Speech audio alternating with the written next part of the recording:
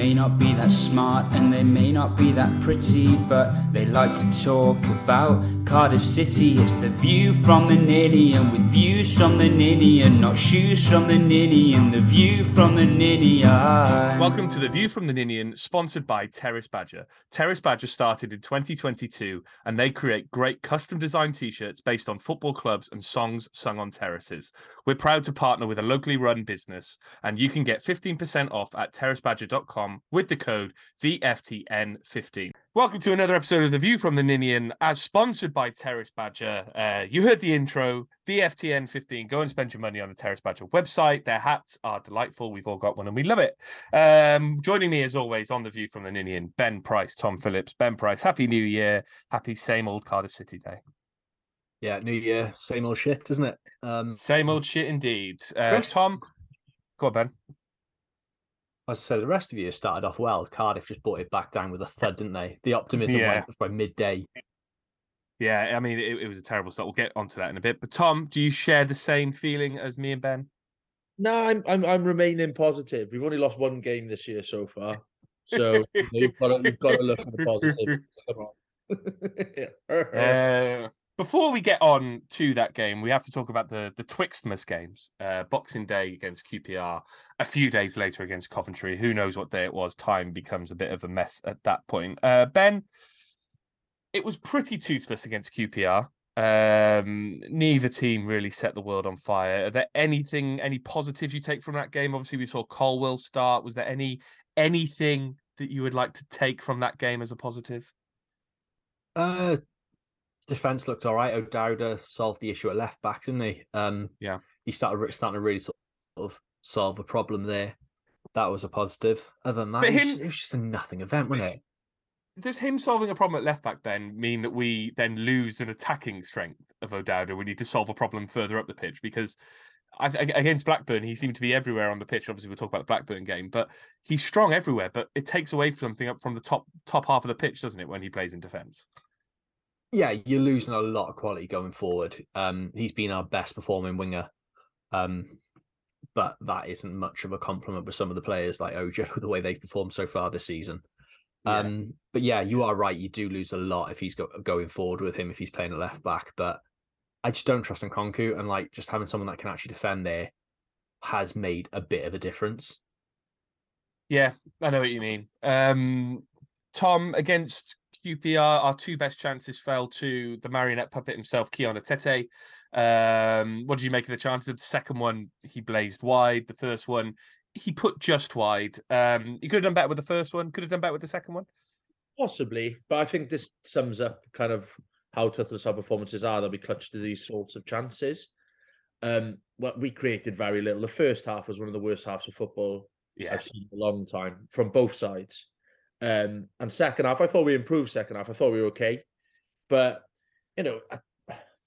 normally you look at these games and you go, a point against QPR isn't too bad. But the problem is, every game we look at, it's, a point against them isn't too bad. And that's all we're getting.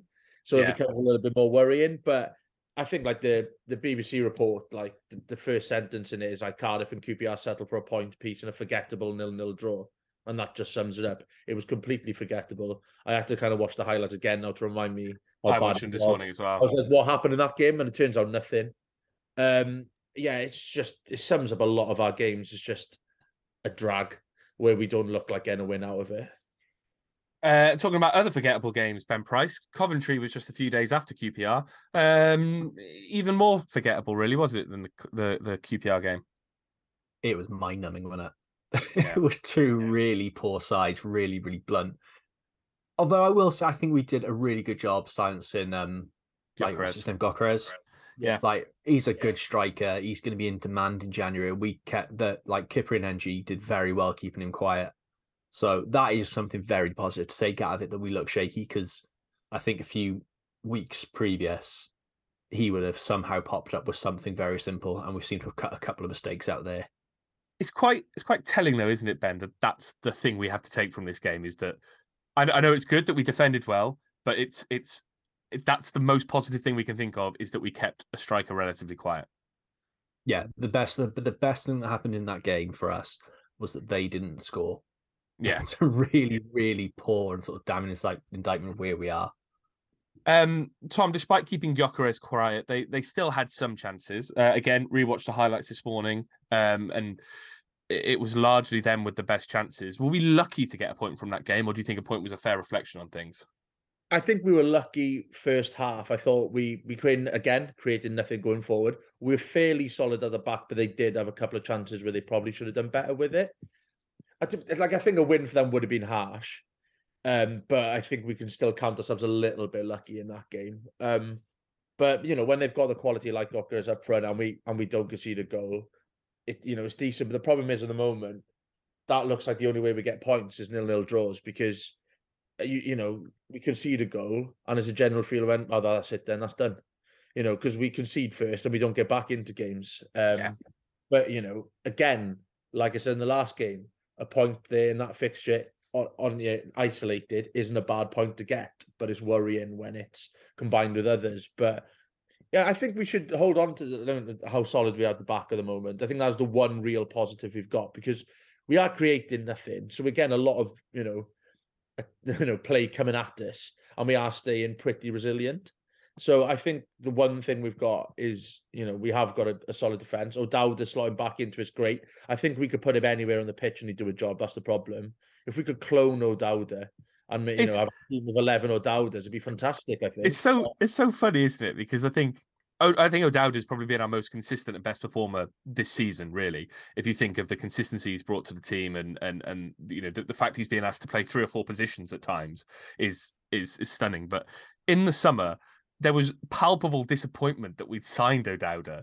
People were like, "Oh my god, he's rubbish for Bristol." He'd had and I'm not, I'd quote statistics, but I think he'd had a goal and an assist in the previous few games, 100 appearances or whatever it was. But without him this season, without him and Robinson, we'd be absolutely screwed. Without O'Dowda at the start of the season, we'd have been screwed because he had 3 goals and assists in the first 3 games. He was making everything tick.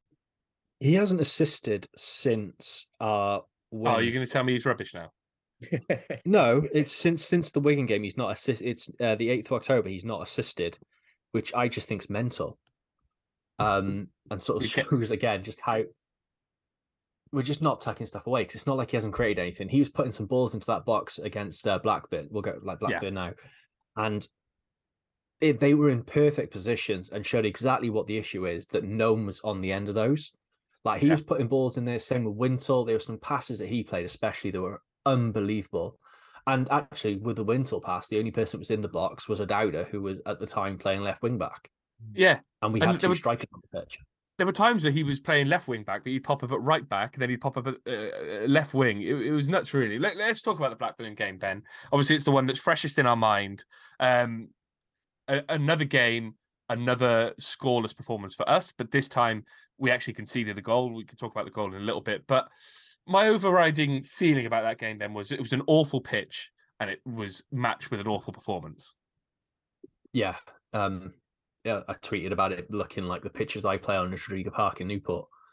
It was horrendous how quickly that turned up. It was just, but it summed up the game. It just made a terrible game even worse because the ball was sticking a little bit. You couldn't really knock the ball about the way we sort of try to. I would say we like to, but we just try to do it at the moment. It was just added to it. We had enough. We struggle enough without that slight handicap. I think it just made the problems 10 times worse. And why Sky picked that for a 12 o'clock kickoff to start off the new year of their football coverage, I have no idea, mind. I was going to say, I mean, when you think about the fans, I think there was talk of there were a lot of straight through crews that I saw on Twitter, which all power to. I saw, full respect. I would embrace it myself if I had the heart for it anymore. 4 a.m. was some of the earliest pickups I saw. Generally, sort of 4:20 at places like Barry. Tom, why couldn't they have just picked a normal game? I don't know who else played yesterday, but it must have been closer matchups than us versus fucking Blackburn. It's mad because we're the two out of the bottom 3 teams for expected goals this season. We're boring teams to watch. The amount of airtime we've had over Christmas is bizarre because we are. Coventry Bristol would have probably been better, or Blackpool Sunderland. Anything would have been better. And like you said, it's cruel to the fans because it's a long way to go as well. 12 o'clock start if you're playing someone who's 30 miles down the road is fine. It still might be a push after New Year's Eve, to be fair. But like Blackburn it's just absolutely cruel. I know to put any Sky viewers through that is cruel as well. And it was a proper Sunday league game, wasn't it? It was a trophy from start to finish. Like I think we dragged them down to I know they've been inconsistent this year, to say the least. But like they were poor, we were poor. I was on a weekend away, and I decided to watch this on my phone while sat at a park in Paris, and I was like, "What the fuck am I doing?" It was an absolute life check. But it was just a bad game, and it was just worrying from our point of view. Like I looked on BBC's feed as well, and Andy Legg just kept saying about the lack of movement up front. Yeah, and that just set like when you're saying we get putting balls into the box, we're getting nowhere near any of them. We didn't look like creating anything, and that's the worrying thing. We've got players there, should be able to move about, and it just looks completely disjointed. well, I think I texted just before half time, basically saying that Callum Robinson had been anonymous, and he's obviously key to a lot of what we do. But I don't know what role he was meant to be playing, because on the FOTMob lineup, he's in like that 10 just behind the strikers. He didn't seem to get beyond the penalty the spot, really, beyond into the penalty box. He just seemed to be floating around in the middle and not really doing anything. Ben, he played the position he played when Atete was playing. And Atete sort of held the ball up, and sort of Robinson ran on ahead of him, sort of that. And that's what he liked doing. That's what he got the best out of him at West Brom. And it worked then. It definitely worked. It isn't going to work when you're playing alongside Mark Harris, who I still think is a winger, not a striker.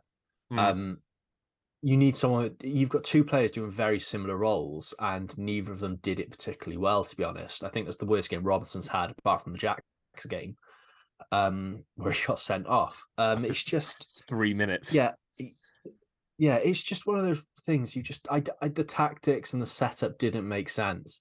It felt like we went, well, this sort of worked all right, and I think Atete and Robinson playing up together, I quite like the idea of that sort of partnership. I think it's an option we've got, but you can't then do the same thing when what's Mark Harris 5'8", 5'9", yeah, as opposed to Atete who's 6 foot 6 foot plus. They're very different players. You can't play the same system. It was very naive from the management to sort of set up that way, and it just showed that we didn't create anything because neither of them knew what they were doing. I'm looking at the FOTMob stats, Tom. It says we had 3 shots on target out of 11 shots. I watched the whole game. I struggled to remember any meaningful chances we created in that game. I think, Ben, you've already referenced one of the crosses that was put into O'Dowda that he just couldn't get on the end of. I felt like that was the closest we got to scoring a goal. But Tom, I mean, do you remember any meaningful chances that any of our players created, Tom? No, I can't remember meaningful chances in the last 3 games, to be honest. I think 3 is probably the most shots on target we've had, right? Yeah. Like, we've been absolutely atrocious. I think like against Coventry, I thought Mark Harris did all right at times of holding the ball up. Yeah. Get it to spaces, but then it ends. Like we don't do anything in that final third. We don't get anything into the box. And that's why it's so hard to watch. Sometimes you can forgive losing football games if you're creating stuff, but we're not even giving ourselves a chance to win games at the moment. And it's becoming really, really hard to watch this. And you can see that in the numbers in the crowd, and it's just a really worrying time because we are defensively all right at the moment, but we are paper thin. And we are a couple of injuries away from being in serious, serious trouble this season. And I think that's, we've got some decent players up front on paper, but we've got no one in any sort of form. And we've got huge games coming up. I'm sure we'll get on to that. And we need to put some balls in the back of the net. Otherwise, we could be in real trouble in about a month's time. In exciting news, Brentford have gone 2-0 up against Liverpool. And we could be watching that, but we're doing this. Fuck's sake. We're doing this. Anna, what legends we are, Ben. No, carry on with your point. You sort of just look at bits of there's little bits you think like the improvements could be made. Like Colwell playing out on the left wing for me is like Colwell's got a bunch of attributes that make him look like a really, really exciting prospect, but pace is not one of them. And for you to stick him out there is just completely wasted. You're missing a golden opportunity to play. You've got someone who can play out on the wing in Robinson, put Cole in 10. It's simple things like that I think just make such a difference. That would like at least provide a link and sort of change things up, because it was what I'd say 3 games worth of the same thing and nothing's really worked going forward. Yeah. Stick him in the 10, because when he got the ball and he actually got time on it, you can see the quality there. He's a quality like. The telling thing for me about Colwill was that when he was on, was that he was obviously meant to be playing wide, but he was having to come into almost like the 4 position to get the ball to take it into space. Like, there's no point playing a player like you say. There's no point playing a player like Colwill if you're not going to get him on the ball. Put him on the wing demands much more of him than say put him in a 10 where he could float around, come deep, take it forward, run with the ball, play it out wide, fall into gaps. You can't do that as a winger because you have to be quite rigid with your place. And it takes away all the kind of attributes that makes Colwill an exciting footballer, which is when he gets in front of goal, he's got a fucking wicked shot on him. But you can't do that from the wing. You can't do it because he's beholden to crossing the ball. It just doesn't make any sense. And it took so long for him to come on. And let's talk about it now because the substitutions were confusing anyway, weren't they, Ben? I mean, he took Robinson off when Harris was already on a yellow card, and Robinson is more dangerous, whichever way you want to see it, than Harris really. And Robinson was rightly pissed off, and it's just it's so confusing at the moment, isn't it? Yeah, it felt very much like thrown in the towel at that point. You're 1-0 down, and you're taking your biggest goal scoring threat off, and then you come out and say afterwards, "Well, he took a knock. We need to save him for other games." Yeah, it's like I don't want to go into this sort of same thing of hammering Hudson, because we're going to come to it later. Like, the issues at the club stem a lot deeper than Mark Hudson and the way he's managed it, but he doesn't help himself with situations like that. He got it wrong. He came out after said that he got it wrong, but that substitution definitely summed up that he got it wrong, because it just did. He was the only person, I think, or their team were the only people that thought that substitution made sense to me. And yeah, I still don't see how you can justify it other than it seems like a stats-driven sub. And I think that's where some sort of younger managers fall foul of stuff is. You look at this data, his running's dropped off, his work rate's dropped, and with the tags, they monitor it constantly. You've got sports scientists sort of relaying back to, that's why you see like the assistants wearing the headpieces and stuff like that, because they're constantly getting that data fed back to them. Yeah. And that's what it sort of feels like to me, is that was a stats-driven sub of like, Mark Harris has run more, he's working harder, he stays on because we need to get Colwill on. That's the only way that comes from for me. Yeah, I agree. Tom, skipping back a little bit, Jack Simpson was involved in 2 relatively big moments. The first one was, how do we say it? A reducer on a Blackburn player. I think I heard the commentator say he was possibly bleeding from the groin after that Jack Simpson challenge. Was he lucky to stay on? Yeah, possibly. I think it's one of those games where it felt like it was on a knife edge. It felt like it was going to boil over at any moment. It didn't really quite get there. And that was one of those moments that kind of contributed to it. I think on another day you could have seen red. I think it would have been slightly harsh, but it was a big old tackle from him, to be fair. But big old tackle on, possibly some big tackle. We don't know. Skipping back to like the substitution thing, I think this is a problem we've had for a while. I was looking at that QPR game again earlier on, and we only made 2 subs in that game. When we're at home, 0-0, we're frightened of losing games now as well. Yeah. I think that is the problem. We made 2 substitutions. One, Mark Harris for Philogene on 67 minutes, and then Gavin White for Colwill on 83. How are we only making 2 subs in that game? I know probably because we look at the bench and we go, fuck all day. That doesn't help. But nothing was happening in that game. We need to win games at home. And at the moment, I think Hudson is frightened. And that's the worrying sign for me. I think we're not trying to win games now either. We're happy not to concede goals and maybe get something from it. And that is a dangerous, dangerous precedent to set. Yeah. And then, Tom, Jack Simpson, getting back to him, he was involved for the goal as well. I mean, Blackburn probably deserved the win or were more likely to take the win, but it was a cruel deflection, wasn't it? It just sums it up again, doesn't it? It's like, even when we're doing all right, it's like little things like that, like a deflected goal come and hit us. Yeah. We would have been lucky to get anything from that game, but I don't think Blackburn were good enough for 3 points either. I think both of us should have been penalised and gone the game somehow, because it was an absolute dross to watch. But, you kind of, when you're not creating stuff yourself, you invite problems like that onto yourself. eventually something like that's going to catch back up with you. So I've got no complaints really. It's an unfortunate one, but we kind of deserve it for just a lack of creativity and lack of endeavour. And Ben, to Tom's point around we probably deserve to lose for lack of endeavour. There was simply no reaction to the goal, was there? There was, there was no one trying to go, come on, boys, let's get them up. There was nothing really. It was just, bleh. That's where it gets really worrying, and that's sort of when I sort of looked at this and thought, "Fuck, we're really in trouble of going down here." That very much felt like a team sort of reaction in April of a team that knows they're relegated, and it was the 1st of January. That's what it felt like. It just felt like, fuck, that we just have nothing here, boys. We're done. There was just no belief. It was just,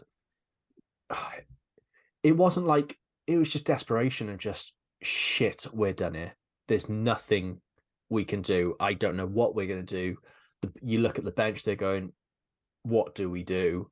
The whole club felt clueless of how to get back into this game. And that's the issue, isn't it? The club, at the moment, the club feels clueless about how to win a game of football. Well, I mean, Hudson admitted so much in his press conference, didn't he? I think, Tom, I think we talked on the podcast before about people like Harry Arter who would just chase the ball out of off the pitch, boot it away, and everyone would go, fucking yeah, that's what you want to see. I mean, I don't really want to see that. But when you go 1-0 down, you want to see something, don't you? You want to see someone, we had spent most of the game putting in hard tackles, but you want to see someone chasing the ball down. There just seemed to be, the only person who looked like who wanted it was Colwill, as we already discussed. He was coming to get the ball. Apart from that, as Ben says, it feels like a lost cause already. Yeah, it does. I think we're very lucky that there's a lot of other shit teams in the league. It's like I looked at the form tables the last 5 games, and we're actually only 18th in that. I thought we'd be lower because this year it's a poor league. But like, in terrible league. Like you do just want. I know it's too simplistic to just have people running around, but you want to see reaction of some sort. Someone trying to G the players up. But the problem is, I think if you've got general apathy off the pitch, it will reflect back onto the pitch. And I'm not saying that fans should pick it up, because why should we pick it up when the club is in the state it's in? And I think that's the worrying thing, is that we haven't got that atmosphere to get the players going. We haven't got the players getting the atmosphere going. And it's just that vicious circle now that we're going to really struggle to get out of. And we've got a big few weeks ahead. But yeah, we're lucky. Like, you look in that form table, Blackpool, Norwich, Birmingham, QPR, Rotherham and Wigan are doing worse than this. And I'm looking at how the fuck are people doing worse than this? But I suppose before that defeat, we were unbeaten in 5, was it? So if you look at the positives, we're at scraping points here and there. We just need to add a few wins to it, because like that QPR game, went by them not beating us, they dropped out of the playoffs. They're now down in Yeah. So, it all takes is that little run. And I think that's what I'm holding on to at the moment, is I think we are capable of stringing a few results together. Yeah, we've only had back-to-back wins once this season, but there's nothing stopping us winning 2 or 3 games on the bounce and pulling away from this. But at the moment, we're going to get that run. I think yesterday at kickoff, we were only 8 points off the playoffs. It's slightly more now, obviously, because we lost and Millwall have won and all that kind of stuff. But to be 8 points off the playoffs in the position we're in shows how shite this league is this year, and shows how, we talked about it under when Mick McCarthy came in, how a rally could really change things. I'm not saying we're going to sack Mark Hudson, but if something was to change and we got a rally going, we could, if we went 10 games unbeaten in terms of 5 or 6 wins, 4 draws, we'd be back up the table quite quickly. It's just, I just don't see that happening at the moment. Ben, the final point was, obviously we talked about Hudson. He owned up to his errors in the post-match, basically said that his change of shape probably cost us the win. I mean, it's easy to say that in hindsight, Ben, but does that recognition comfort you? Does that give you some hope that he might recognise where he's going wrong and change it around? It's a nice change of pace. I don't think we've had a manager for a while that sort of holds his hands up and go, look, I got this one wrong. But we're in such a bad situation. This is not the time and the place to be getting stuff like that wrong. Yeah. It's not like he's 3 weeks into this job now and he doesn't know his best. He doesn't know his best 11. That's part of the issue. But he should know we should be having a clear, defined system. The one thing I think a lot of people criticise Hudson for more than anything is not knowing a system when we came out of it with at least Steve Morrison. The one thing we might not be getting the results from, but we had a system. We knew how we were playing. That seems to have evaporated very, very quickly. And yeah, stuff like that coming out just doesn't fill you with confidence that he knows how to get out of this either. It's just He knows how to do anything. Yeah, and he does. Like, we spoke to him, we know he's a very, very smart football man, but yeah, putting into practice, into real life at the moment, I think seems very difficult for him, and I'm very worried because this is a difficult job. I think like you stick any manager in this situation, they'd struggle. We've got a bloke that's managed 5 games. Before he came to us, he managed 5 games for Huddersfield and lost all 5. Yeah. This is not an easy club to manage right now. Well, I think let's talk about the manager question. Obviously, I think the last couple of results have seen, I think the sentiment towards Hudson is turning a little bit, and I think we have to be honest about that. I think there's people calling for his head. There's people suggesting that Warnock is waiting in the wings to come back in for one more job. I don't know how mad it is. Tom, I was thinking about this earlier today. I was just trying to play it out in my mind. A couple of months ago when we sacked Steve Morison, we were an attractive proposition for any manager who would come in.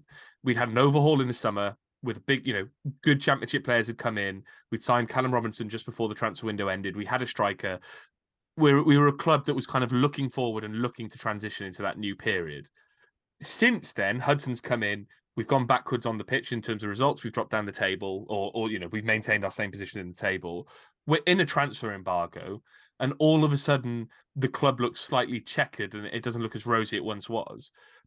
The main question here is, Tom, if we sack Hudson, are we an attractive proposition to anyone anymore? No, we had a few things that were papering over cracks, I'd say. I think if we dug deep on us as a club, we were never completely, for sure, fully attractive proposition, but we were definitely more attractive back then. But yeah, why would you come into a place now where you're struggling and you can't go into a market? Like if people are mentioning Warnock, he loves to do, he needs transfers. Warnock only operates for transfers. Yeah, we can't do that now. And I think as well, when we sacked Steve Morison, there were maybe a few options we could have gone for, like Rob Edwards. The timing was perfect. He's now at Luton. Stephen Schumacher, your best friend, I think you have a job.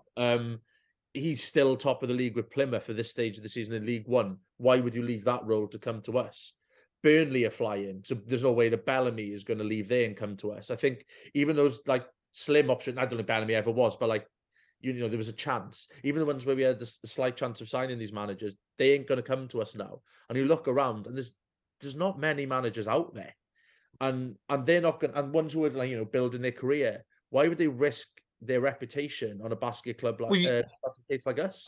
I know he's my best friend, but Stephen Schumacher is the prime example, isn't he? Like, if you're a good championship club, a manager who is at, I'm not saying Plymouth are a flash in the pan because they're proving otherwise now, but at that point, people didn't expect them to have the longevity.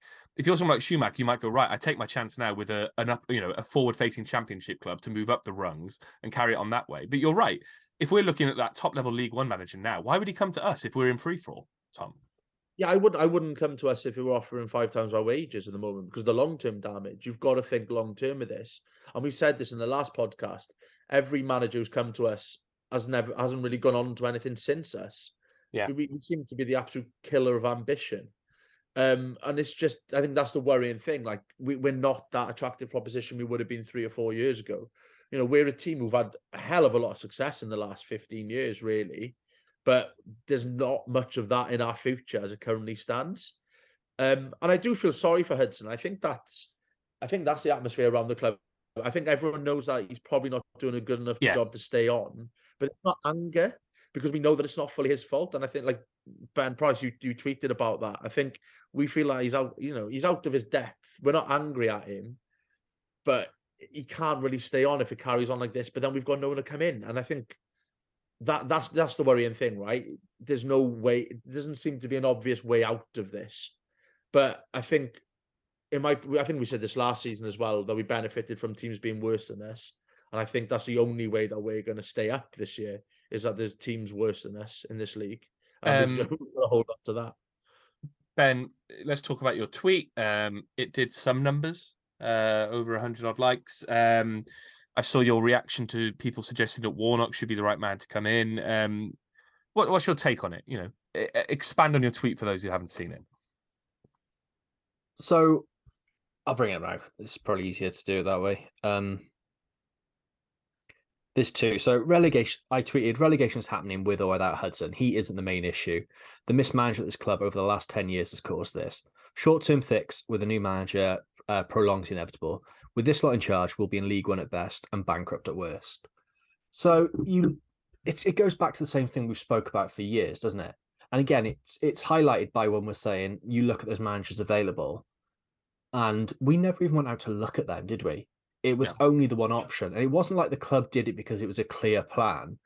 They did it in the hope that Hudson would pull up trees, do a wonderful thing like Steve Morison did, and sort of the fans would be clamoring for him to come on board. And that didn't really happen. And that's not Hudson's fault. There's a lot of mess going on behind the scenes. Again, then you add the transfer embargo on top of that. It's just mismanagement. It's a multi-layered shit show.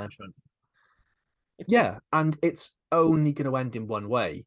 And whether it's this year or next, or the year after that, I think with this regime in charge, like I'm not saying Tan has to go as owner, but I think there's people at the top that definitely have to go that only seem to pop up when it suits them and suits their narrative, refuse to answer questions. Again, you look at the situation with the club. There's been no communication from any of them what's going on. They've sort of left Hudson out to dry. We're in a transfer embargo. We've been on talks about going, we're hopeful of getting this sorted, but it might not be in January. That's not good enough. The club knew about, again, the club knew about this embargo before it got announced to the press. It's little bits like that that just add up and add up and add up. And it's just, the club's a basket case. You can't be a basket case anymore. And it's not a case, like they'll try and trope to, we're changing styles and stuff like that. Look at the job Burnley have done. I know they had a few more quid, but you look at them, they've gone in with a plan of going, right, this management with this team. Yeah. It all just, they had a bigger picture. They know what they're going for. We don't. We just go from short-term idea to short-term idea and hope what sticks. Hope we stumble across something that's brilliant. This situation could be avoided when Warnock left. There was no real plan.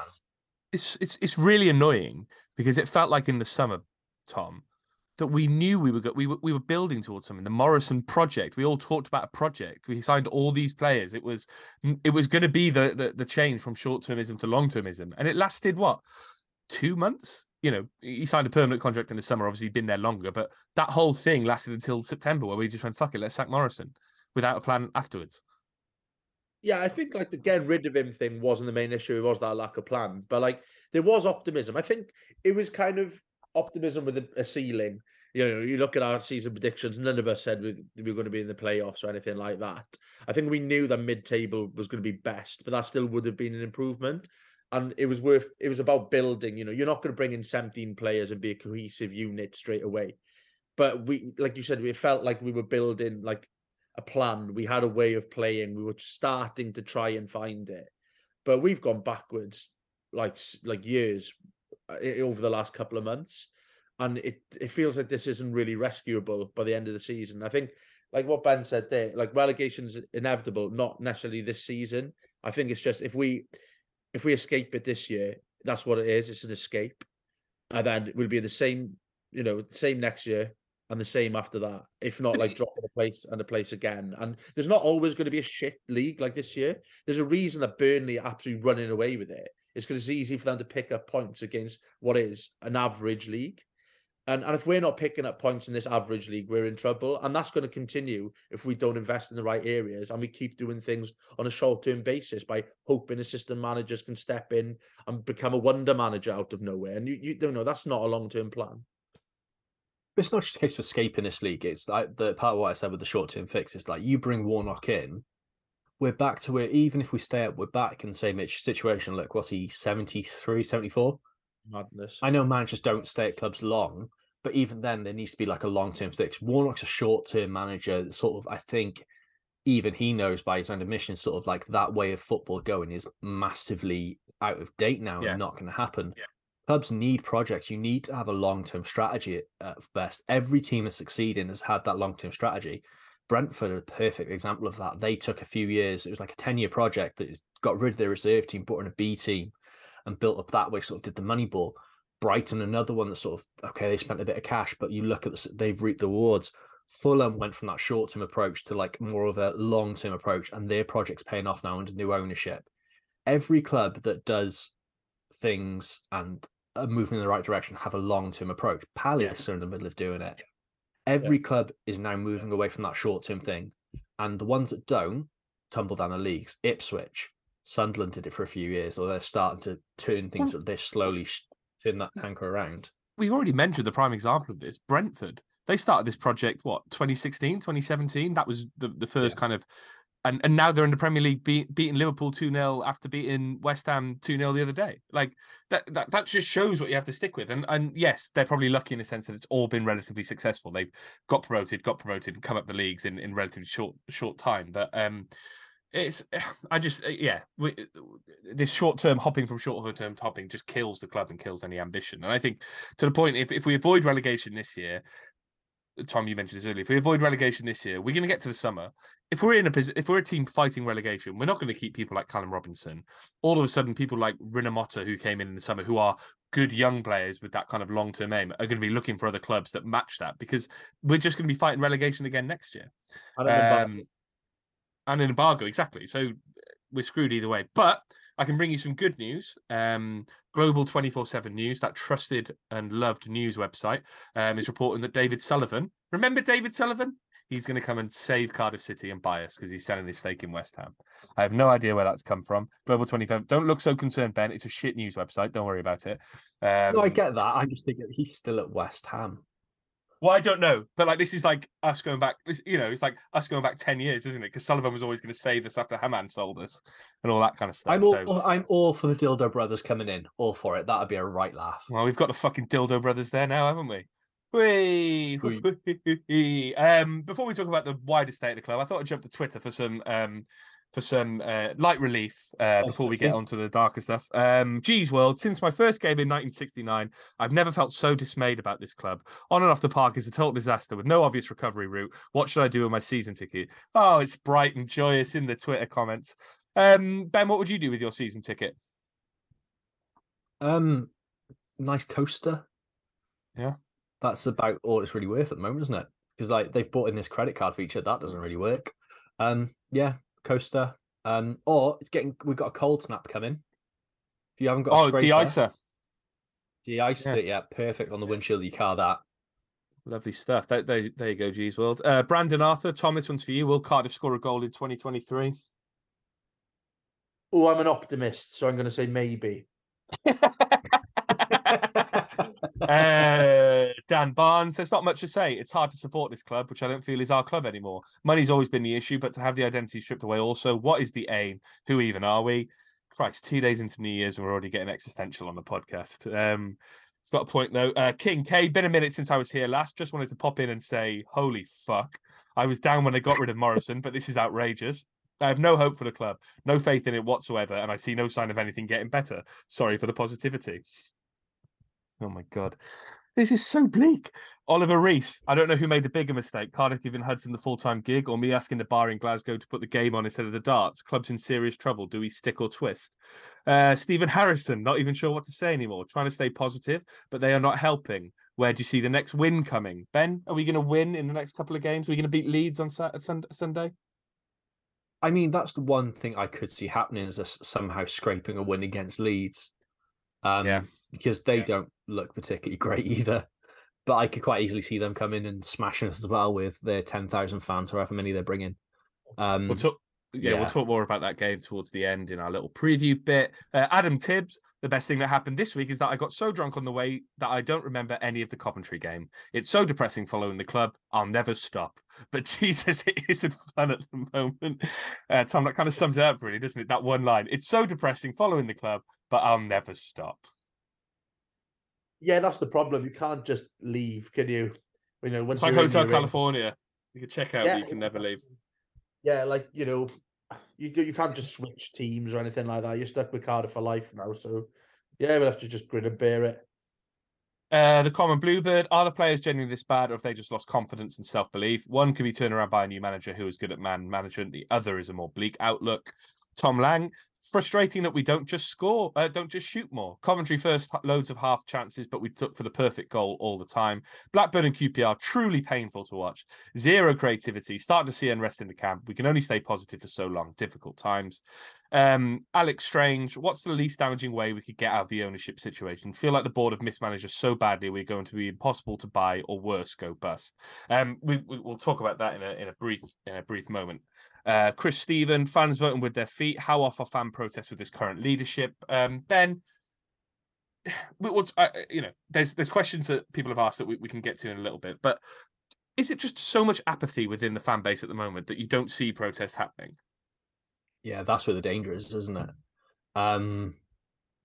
It's not so much. Yeah, the apathy is that they just don't think there's any way out of this, do we? Yeah. Like, who's going to come in and save us with the situation we're in? It's been so badly handled for so many years that the only people you see coming in to buy us are mentalists, and that's the last thing you need at this situation. Like, the amount of protests the club have had in the years have organised very, very quickly. And yeah, there's not really any talk of it because I just don't think people care enough anymore. And the club should be really worried about that. Jesus, this is so big. Karras, what could we possibly do? Tan clearly won't get a manager with experience and won't sell up. Who wants to take over as a manager or an owner? It's a death trap. Sam Hill, board's decisions yet again defy all logic. Morrison, no messiah, but it's his squad been passed down to his coaching staff, which Tan branded the results of not good enough. Hud shouldn't have been put in this position. Poor decisions, lack of investment, the inevitable may be happening. Chris the Bluebird, why is Hudson taking the blame for a shambolic lackluster team? After today, I generally think we need an overhaul from top to bottom. Tan needs to sell. The board needs to be sacked. Most of the squad needs to be let go. We can't sell them because who would buy them? And we start over. Here's one for you, Tom. If our attack was a condiment that you put on Ben Price's kebab, what would it be? Oh, that's a really tough one. What's the For me, horrible? It'd be mayonnaise, probably. Well, mayonnaise is lovely though. Pretty bland though, isn't it? And in the grand scheme of condiments. Yeah, I suppose so. Yeah, because it's not like it's offensive or anything. It's not something that's going to go right up your nose. That's too hot for you or anything. It's just a bit meh. So I reckon it'd be a low salt, reduced salt ketchup. Ben, reduced salt ketchup? You having that on your kebab? Well, it's better for you, isn't it? I mean, if you need one thing to make a kebab healthy, it's reduced salt ketchup. That's the one thing that'll save it. I was thinking more that it's not so much a condiment, it's what happens with the kebab when you're pissed and you've dropped it on the floor. And there's just bits of gravel in it. Like there's just little bits of tarmac in it. You're just going, oh, for fuck's sake. You know you're going to eat it. You know you're going to go back for more, but you will be picking bits of gravel out of it. It's just going, it's like when you eat on the beach, isn't it? And you just get sand in your teeth and you're just going, yeah. You can feel it grinding. Diff MJ, how many more internal appointments are the board going to cheap out on before Tom Ramosset gets his go? I think he's next in line, isn't he, Tom? I think so. I think Die Hunt is 3 off. I think we got a chance. Oh, can you imagine if our names start appearing in the odds? You from the Ninian to take over in a joint role. 500 to 1. No, that is the worrying thing, though, isn't it? It is just cheap option after cheap option. Sometimes you can look at an internal appointment as continuity, but this isn't continuity. It's just trying to save money and it's just not working. It's lack of thought in it. Yeah, exactly. Simon Key, no easy answer, but City needs to be run by people who know more about pro football than me. I'm not convinced the board could run a Bath. Golf Dweeb says we are not getting relegated. I mean, if you believe that, then I don't think we are. Good for you. I don't think we are, but I don't think you can categorically say we are not getting relegated. I'm properly in the mindset of I think we're going down this year. Based off these last 3 performances, I think there's just... And it was not so much the performance, it's the reaction of the players. To me, I just don't think the way it's gone and with everything sort of the way it's sort of playing out, I don't see any other outcome at the moment than us playing in League One next year. I think when you look at the bottom 3, right, I think Wigan could go down. I think they lost again today 4-1. 4-1 in the last 3 games they've lost. So I think Wigan might save us by being that bad. But Huddersfield are starting to get their shit together. I know they lost yesterday, but they're actually starting to score goals. And Blackpool are about to sign Josh Bowler back on loan from Nottingham Forest, who was their saviour last season. Then that just leaves Rotherham above us, who still could pull it around because, they've got the new manager and all that kind of stuff. I just think, for me, I see reasons for the teams below us to get out of it. While us at the moment, if we stick with Hudson, it could not be great. If we sack Hudson, I dread to think what would happen if we sack Hudson. Like, that, still in the embargo and all that kind of stuff. It could really be bad. Levi says, times are hard, but are the calls to get back Warnock short-sighted? Reverting back to Brexit ball and living season to season seems madness in my eyes. Hudson out of his depth, but the problems at City run far deeper than the manager. Is that your burner account, Ben? George L. CCFC, sacking Hudson would be pointless as Tan would hire Ramsey or Purse. The only thing we can ask for is new owners and competent members of the board. Sean Collins, what happens next? Can we generally wait any longer without acting on a situation? Stupid idea. Warnock would generally keep us up. That's all we can hope for with no transfers coming in. Sad to say, but we're in trouble. We risk going down and out of business if this carries on.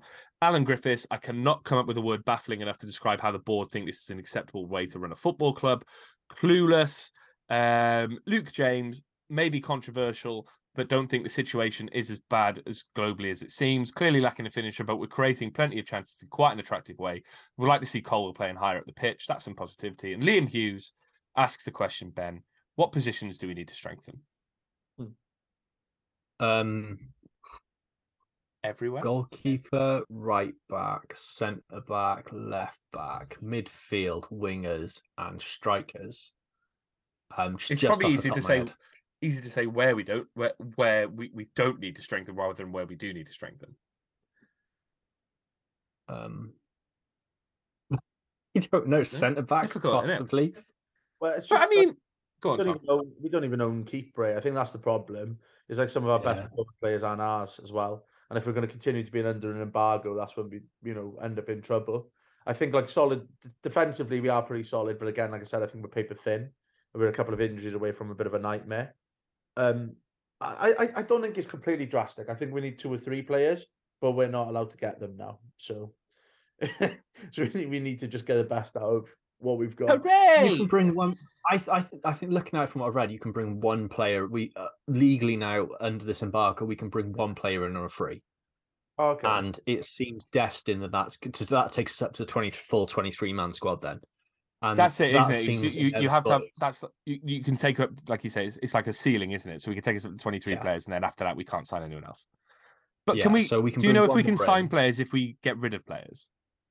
No, not under this embargo. Because I know in other embargoes it was. Yeah, anyway, it's a really complicated way of going around it, and it's fucked, and we're in real trouble. Because I just think the person we're going to bring in that one spot seems to be lined up to be Sean Morrison. But even that's gone a bit quiet at the moment. I think he could easily move on to someone else because the uncertainty around the club is. Would you want to come back? Hell. We could start. Right, we get the next debate we had on the podcast agenda was the general feeling around the club, and the first line, Ben, is it's really bad at the moment. I mean, we do this podcast on a kind of weekly basis.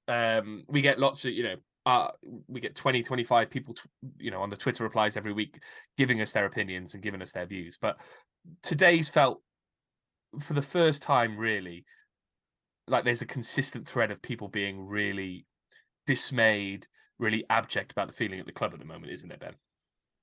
Yeah, and it's not just on the pitch, is it? I think that's where the bad feeling, the ill will comes, is it's as much off it as it is on it. Things are shit on the pitch, don't get me wrong, but people are just as dismayed as what's going on off it, and the fact that there doesn't seem to be an obvious solution to it really makes things difficult to sort of get on board with. It's a club in turmoil, isn't it? There's no sugarcoating it. We're in dire straits. That was a wonderful noise. Thank you very much, mate. It was my despair noise. Tom, I mean, we talked about this today. The Salah news, the embargoes makes everything feel a bit more like Groundhog Day, doesn't it? But I spoke with friends over Christmas, and people going, "Oh, how are Cardiff getting on?" And it's like, you don't even want to talk about what's happening on the pitch because, as Ben says, everything off the pitch feels so much worse. And the Salah news, Tom, I think we both discussed this today. I told people over Christmas that I wouldn't be surprised in a year's time if we're wound up over the Salah news. If we're we're a football club who hate us are going to come after us for that £15 million because we've been held liable for it in whichever way we want to see it. It could genuinely be the ending of this football club, couldn't it? Yeah, I think that, like Ben said in his tweet, that's the worst thing that happened to us. But it's like quite a realistic worst case scenario as well. And we've got to be very, very careful here because, if we've not got success on the pitch to kind of plug that kind of financial gap, then we're going to be in big trouble if we keep appealing and the costs go up and up and up. And I think that's the scary thing about it. So I don't mind losing games on the pitch, but I don't want to lose my club. Yeah. And I think that's why people are quite apathetic about it. It almost feels like people are trying to protect themselves a little bit for what seems like an incoming doom and an inevitable Yeah. inevitable one at that. And it's a really, really scary but real thought that we might not have a team to watch in 3 years' time. And I think, yeah, that is the petrifying thing about all of this. There's been a human life that's lost, and then we might lose a club as well. And it doesn't get worse than both of those things added together, really, when you support a football club. Yeah, Ryan replied to my tweet saying sort of let it burn down and start again. We go down, we start again. But yeah, that's the issue, isn't it? There's a very, very real this is probably the most at risk this club has been since probably the late 90s when we were sold for a fiver or whatever it was, like those sort of days.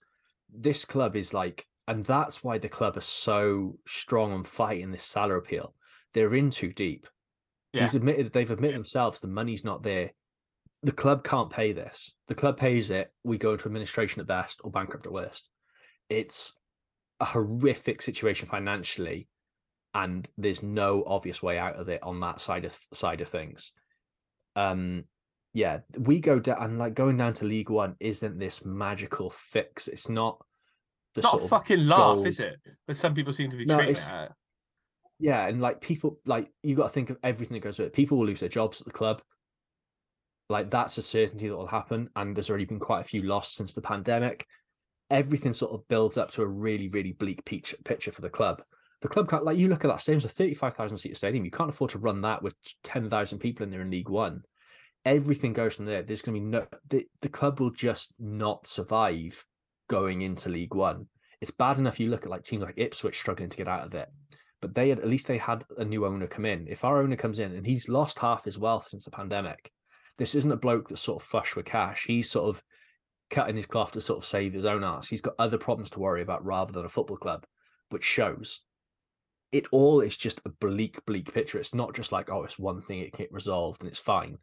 There's problem after problem after problem, and it's like a fucking twisted mess of a ball that you start picking at one thread to sort of get it undone, and another you're stuck. So you got to go somewhere else to start, and you just don't know where to begin to unpick all this and sort of get to the root cause. And that's what's going to put investors off, because there is no quick fix on this. I'm hoping that whoever writes Knives Out gets Benoit Blanc on our case, because I think we'd make a really good film. The Glass Onion, Cardiff City Chronicles or something. Yeah, if anyone's seen it, it's very good. And Tom, Ben paints a pretty positive picture there. Things are looking good. But the truth of the matter is, at the moment, Tom, is that it feels like it's going to get worse before it gets better, doesn't it? Yeah, I think so.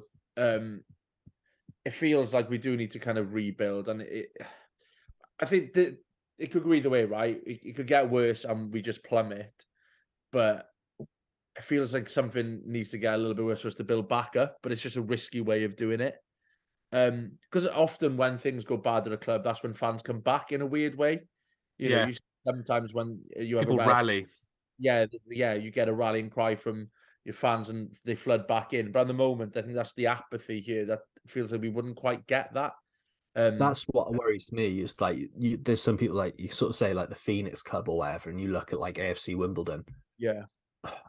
I don't think at the moment, with everything that's gone on with this ownership and everything gone on since the rebrand, that the heart's there for people to do it.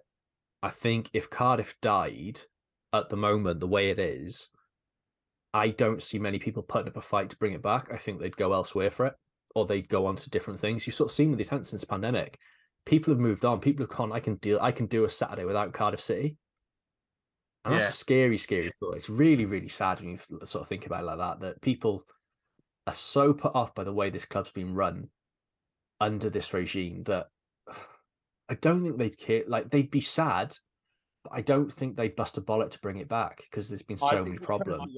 I think there's plenty that would. I think I don't think we'll get to that point. I don't think it will get that bad, like realistically. I know it's a real possibility, but I just don't think we'll get that far.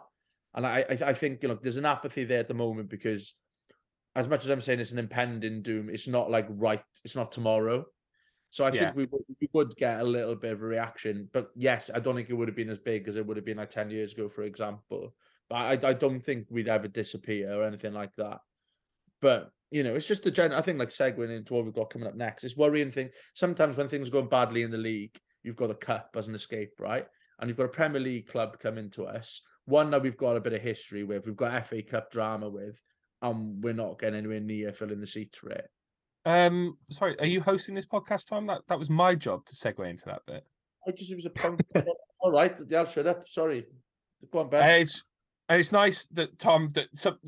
Shut up. No, that's literally where I was going to go with this. That's literally where I was going to go with that. Like, usually we'd see the couple as an escape, and we'd have we've got a Premier League club coming down. And the thing that I've noticed, obviously Leeds have sold 6,500 tickets. Apparently we've sold 5. I don't know how, the veracity of that statement, but Tom, it's a neat summation of where the club is at the moment, isn't it? That we can't even get more fans than the away team for the FA Cup game. Yeah, that was well put, Ben. Well done. I don't think I could have done that. No, shut up. No, but it is worrying. Obviously, it's on TV as well. I think that so some. And it's a Sunday. Blah blah blah. Yeah, blah blah blah. The usual excuses, but it's Leeds. Like we hate Leeds. We always sing it. Yeah, look, if they're bringing, you can't just say like a Sunday's TV. That's why people aren't turning up. They're bringing 6,500 down for it. It's not like they've never played there either. It's not like it's a club they haven't visited in 40 years. We've played them. We played there 2 seasons ago, didn't we? They've got a shit record against us as well. So it's not even a place they enjoy coming. So like, it's not like they're doing great either, is it? It's like that's superb support from like a club that aren't exactly flying, and like, yeah, they've got their own problems at the moment. It's fucking tragic, isn't it? You might get a lot of walk-ups, right? You do sometimes with cup games, but it's just a pity. That this is a game that, as a club, we normally be absolutely bouncing for. To get a Premier League scalp, like no matter what the Premier League team is, but Leeds, like, that's one we should be really getting up for. And to be honest, I kind of am, but I'm just nowhere near the level I would have been before. But I wish we could fill it, because it could be a real turning point for the club this season, to have a bit of feel-good factor if we pick up a result here. And it still might be, even if there's not that many people there. But it'd be great if we could get at least 12,000 there to look at it. You also get like good money from these cup games because everyone has to buy a ticket. Yeah. And like, I know there's minimum pricing within the FA Cup, but like, Ben, I still don't understand why the club hasn't tried to do something here to fill those seats. Like, I think you have to charge a certain amount for FA Cup games. I can't remember I think if it's at least £10 or whatever it is. I think it's a tenner in it. They've got to charge. But why not just put them at 15 quid or even 11 quid and just get as many people in as possible, Ben? Like, isn't that as simple as it is? I think they've gone for quantity of ticket price rather than quantity of like how many tickets they sell. But you look at it, it's not like they've promoted it heavy either, is it? No. I mean, it's not. There's been You are. Sorry, that was it's not, I think you're right. I think that's the problem. The promotion. He was agreeing with you. It's not the prices. There's lack of promotion. Sorry, yeah. There's just been no mention. There's been no build up to it, and sort of. It's not as if there's an iconic moment against this side in the 3rd round of the FA Cup that they could perhaps use to build up some excitement with some people that are still at the club or sort of in and around the club or live locally. It's easy fucking stuff to do. It's the basics. Pop up a video of Scott Young scoring that goal. Pop up an interview with him talking about it. It's not difficult. Andy Legg does anything. Christ, if we get stuck for an interview, we can always give him a call. It's not like you can struggle to get hold of them. They're not doing a lot. Scott Young just drove to Qatar in a fucking electric car because he had nothing else to do. Just give him a bell. Just promote the fucking game. But they just don't seem capable of doing it. I've gone, 1 tweet in 2 days. Yeah. And I'm going through the back. It's mental. Should we do a podcast about something else? Can we do a podcast about something else? £20, not too bad though for Premier League. No, but I think also £20 for a Premier League team isn't too bad. But £20 in the aftermath of Christmas when people are broke in early January, it just inhibits people even more because people might look at it and go, "Oh, Leeds in the cup. I remember when we played them 20 years ago. That could be good fun. Oh, it's a cup game and Cardiff aren't getting big crowds anyway. I wonder how much tickets are. 20 quid plus booking fee. If you're a family of 5, that's 100 quid before you even get there. Like if you went if you went 10 quid a ticket, a family of 5 could go for 50 quid, still have 20, 30 quid to buy food while they're there. I don't know how much food is at the CCS these days. It seems to fucking change on a weekly basis. And then you'd have change from 100 quid. Instead, you have to go 100 quid in just before you go. It's just like, just make it easy for people to want to come to games. It gets stupider. I've just spotted this and I didn't realise this. So it's £20 for general area ticket prices in advance of match day. So walk-ups are going to be more expensive. They'll probably stick like another 2-3 quid on. How much do you reckon it is to go in the Rico Diamond Suite or the Premier Lounge? 150 quid. It's the same price. So it's the same price to go in like the nice lounges? It's the same price to go in the Diamond Suite or the Premier Lounge. For 20 quid? 20 quid. You go to the Captain's Lounge and the Legends Lounge, they're upwards of 100 quid. But the Rico Suite, which is sort of the soft mid-tier seats, and you get like a free program, and you get a free coffee. It's a paid bar and stuff, but like you get like little perks. Yep, 20 quid a ticket, the same as general admission. Where's the thought? Where is the fucking sense in that? I've just written here, should the club be giving out free tickets? Like, look, this isn't me being stupid. It's on the website saying like 20 quid each. Well, I mean, this is the end of the View from an Indian. I'm just completely exasperated with, we can sit here and talk about who we're playing in the game on Sunday, but it doesn't fucking matter, does it? Come on. This club's in disarray. Tom, who are you playing in the game on Sunday? Is Ruben Colwell getting a start? That doesn't matter, does it? No. No, you've got the likes of Isaac Davis and stuff coming back in. It's an ideal chance for him to have a run, isn't it? But I think you don't want to get pumped. I think I don't think we go and rest everyone. We need to build a little bit of confidence as well. I think I'd keep Robinson in the team or in and around it for sure, because him bagging a goal or two is not going to do any harm. But I think you keep the core. You change the keeper. Get Alnwick in there, because Alnwick's an interesting one. He's not been on the bench the last few. Yeah, games. Luther was on the bench yesterday, wasn't he? So is that an injury or is that do we know? Well, they've not said anything about it. I genuinely don't know. But this is me just sort of thinking, because I thought it was strange because what's his name? Allsop came in. Oh, sorry, yeah, and Allsop came in sort of surprisingly, because I think the club wanted Allsop. He wasn't available, then became available. I get the feeling Alnwick came in thinking he was going to be number one, and then sort of it's not happened. So I genuinely wouldn't surprise me to see the club sell him on. Like, you'd get a fee for him at least, and like it wouldn't surprise me to see him be one of the people that leaves either on loan or permanently at January. I've searched Alnwick St Mirren just to see if there's any rumours about him. Back in April, it said he rejected Aberdeen and Hibs to come and sign for us, basically. If you're someone like Hibs, you've got David Marshall as your keeper at the moment. Marshall might be retiring at the end of the year because he's closer to 40 than he is at any other age. Well, Hearts have just lost Craig Gordon. Yeah, Hearts have lost Craig Gordon. God, that photo was bad, by the way. That's horrendous. His leg was like a G. I think capital G.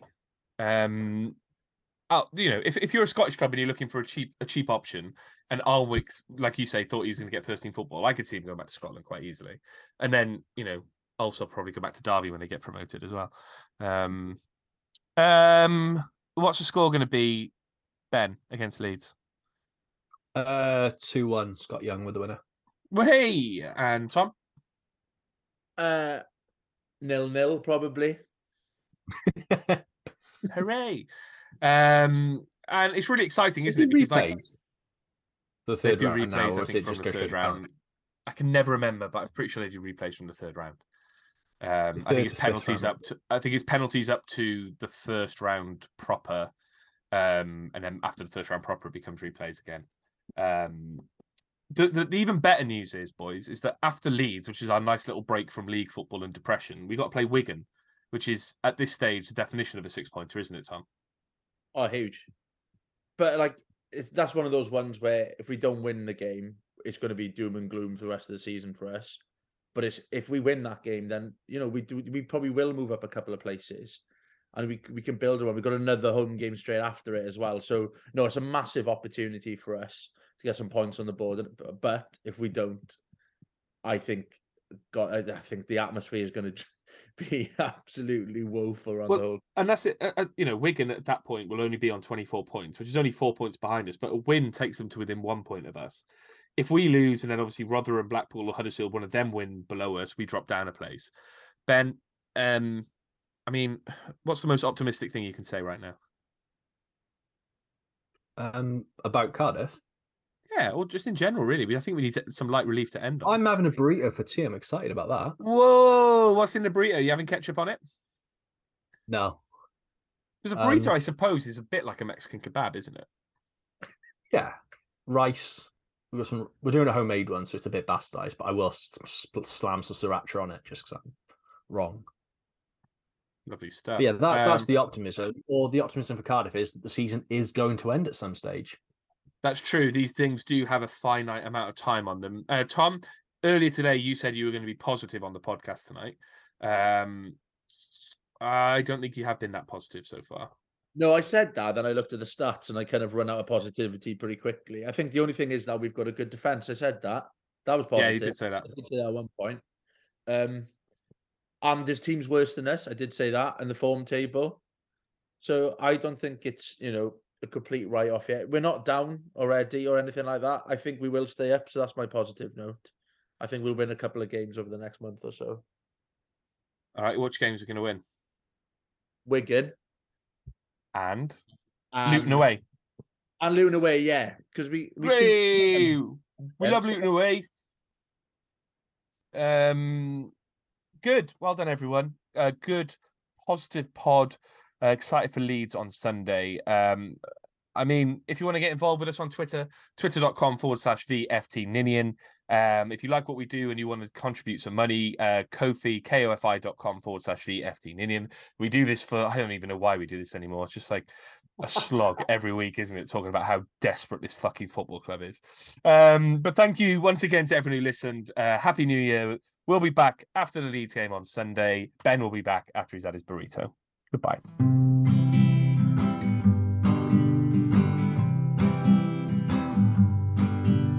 They may not be that smart and they may not be that pretty, but they like to talk about Cardiff City. It's the view from the Ninian, with views from the Ninian, not shoes from the Ninian, the view from the Ninian.